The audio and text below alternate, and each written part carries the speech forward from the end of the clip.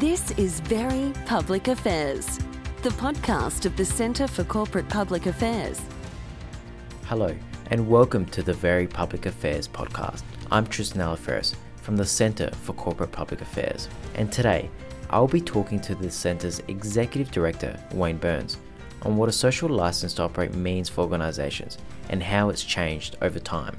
Wayne, we're hearing a lot more these days about organisations having a social license to operate. What exactly does that mean? That's a fundamental and very good question. Social license to operate was a term first used in the mining industry and resources industry in the early 2000s, and it's the acceptance or not acceptance, or approval or withdrawal of approval afforded to an organisation by its stakeholders. So it's different from corporate reputation, which is the perception of an organisation by its stakeholders. Social licence is permission that's given or extended to an organisation or an industry or a government or a community by members of that community, by stakeholders who decide whether, for example, a corporation can deliver its strategy, whether a government can deliver its agenda or a public policy, or whether a certain community, as part of a state or part of a nation, can act in a particular way. So it includes regulation and legislation because that's part of the socio-political environment. So social license is a permission that the community gives or stakeholders give, and it can be extended, it can be grown, or it can be withdrawn at any given time. Has social license changed over time? Does it still mean or represent the same thing in these days as it did when the concept first started? It has changed over time. Initially, it had a couple of levels. So it was withdrawal or acceptance of permission that the stakeholders gave a company or an industry or a government. So it was really those two things. It was withdrawal or acceptance. But over time, it's become to include also approval and psychological identification as well. And it is often used interchangeably with terms like reputation or regulatory license to operate. Those two elements are components of social license. Social license, if you think about it, it's an outcome. It's an outcome of a number of inputs, and the input can be, for example, corporate behaviour or misbehaviour. An input can be community standards and community mores. It can also be input can be the political mood of a community or a nation, and reputation of an organisation is an input as well, or reputation of a government. So there are lots of inputs into what a social licence is, and it has evolved from just withdrawal or acceptance. You have social license or you're withdrawing it, so that's acceptance or withdrawal. Approval and psychological identification has become pretty important as well. We talk a lot of these days about identity politics, and we have members of our community who stridently identify with an ideological position or with a movement or with an idea, and that's also an input into if social license is granted or not. So social license has become a lot more complex than when it was first thought up as a concept back in the early 2000s in the mining industry. Our community is becoming more complex. Our social networks are becoming more complex, and therefore withdrawal or acceptance is in itself still an element of social license, but also approval and psychological identification, as we've just talked about, is a very important part as well. How does social license to operate differ for specific entities, nations, and even communities? Yeah, social license is very different. It has cultural nuances. What social license might be extended, for example, in Australia or Singapore or the US may not be extended for the same business model or the same product or service in China or Indonesia or Brazil. So it really does depend on the socio-political environment, and that's the social part of social license. It's not permanent. It's informed by the values, beliefs, perceptions and actions of stakeholders, and that's subject to change, of course.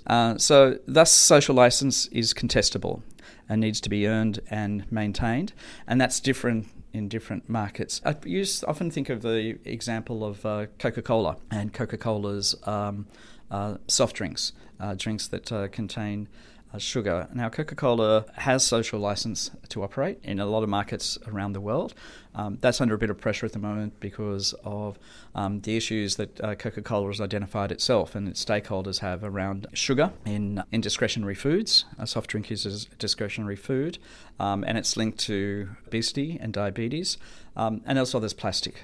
Most of Coca-Cola's products actually come in plastic these days. So Coca-Cola has social license to operate in markets like Australia or Hong Kong or Singapore. But when you get to a place like India, its social license is very much under pressure. It hasn't been extended. It's probably been truncated. It hasn't been withdrawn. The status of its social license in India has a lot to do with socio-political elements there. Nationalism, suspicion of big corporations, especially US-based corporations, and often strident advocacy against companies that use a lot of water, which is seen as a national, not just a natural resource, but a national resource as well. So same company, very similar products in different markets, but different social license to operate because of the socio-political environment, values, beliefs, social mores. And we're hearing elements of corporate responsibility here.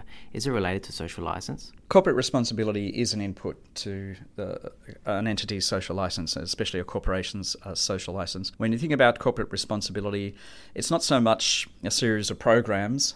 Corporate responsibility is a behaviour. It's the way a company is managed. Is it being managed and does it operate in a corporately responsible manner? That's part of what forms a perception by stakeholders of whether the company should have social license to operate. And if you unpack corporate responsibility these days, it's about environment, it's about social impact, and it's about governance. So ESG is what we're talking about more these days than corporate responsibility. If a company can't tick those boxes with its stakeholders, its social license may well be under pressure or withdrawn. We've seen, especially in Australia, but also in some states in the United States, the whole issue of coal seam gas fractionation or fracking, as we've talked about.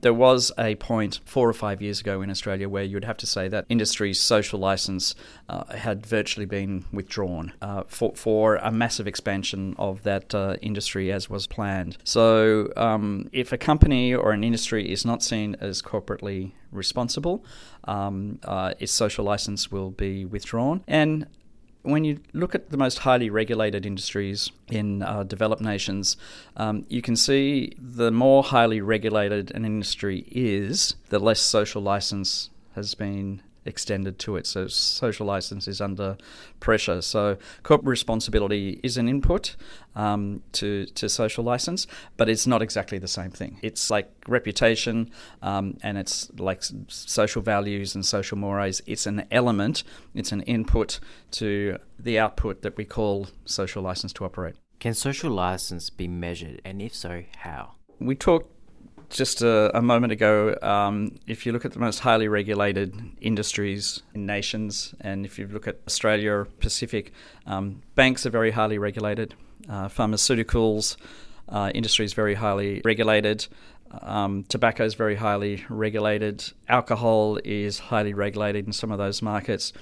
If you look at those industries, you can say that's a measure of their social license to operate. The social license to operate is under pressure, and in terms of public policy makers, most public policy makers wants to see, for example, the tobacco industry, they want to see the whole social license withdrawn. And that could be done if there was, for example, a government policy to ban the importation or production and sale of tobacco, and if the community said, yep, that's okay, then the tobacco industry has lost its social license. And it's under extreme pressure at the moment in many developed nations as well, not so much in the developing world. So social license can also be measured to the extent that a company, thinking of companies in particular, can deliver their strategies. So does the community, do regulators, do legislators keep getting in the way of that corporation or that industry delivering its strategy? If that's the case, that's a measure of social license as well. So social license is contestable.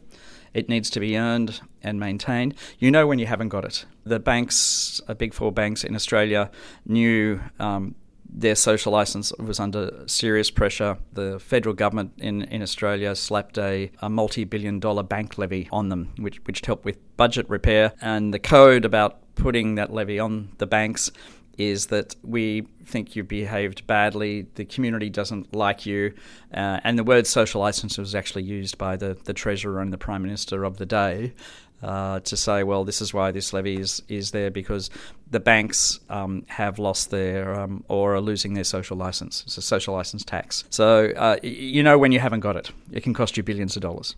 So Wayne, we just heard you speaking about the banks there. But are you able to talk to us about a specific company or industry that has lost its social license in the past? We've talked a little bit about tobacco. It's probably the classic industry where social license is under severe pressure. A company in the Asia Pacific, in the part of the world in which we operate, that lost its social license was James Hardie. It was a building materials company. It had outstanding liabilities in terms of asbestos, consumers and its own employees which were exposed to asbestos, and the company was liable to compensation for those people. The company didn't, even though it said it would, didn't set aside enough funds. The state government in New South Wales, one of the states in Australia, actually moved legislation against James Hardie. It lost its social license to operate. The community, the government, the news media just thought it was a terrible corporate citizen and behaved badly. And the company ended up moving its operations, its corporate operations, to the Netherlands for tax purposes as well. So that's a company that lost its social license to operate. Industries that don't exist these days because they've lost their social license because they do too much harm to the community or the environment. And you've also had company organisations that have been very badly governed. That no longer exist, companies that no longer exist, that they were taken over or they just closed their doors because the community, including regulators and governments, decided they shouldn't operate anymore. So they're sort of real instances of social license actually being lost. And we mentioned previously too that industries still do exist, but the business model of for example, the pharmaceutical industry has been under pressure for some time, and also we mentioned Coca-Cola. Sugar is the new spent nuclear fuel rods, or the new tobacco, or the new gun industry for a lot of people. So it's very interesting to see how it secures its social license in the future as well. So there are definitely examples of entities that are no longer there because social license has been withdrawn, and even more examples of industries and corporations under pressure because their social license is being truncated. Wayne, thank you for speaking to us today. If you enjoyed this episode of Very Public Affairs, subscribe in iTunes and leave a review. For more, visit the Centre for Corporate Public Affairs website at www.accpa.com.au.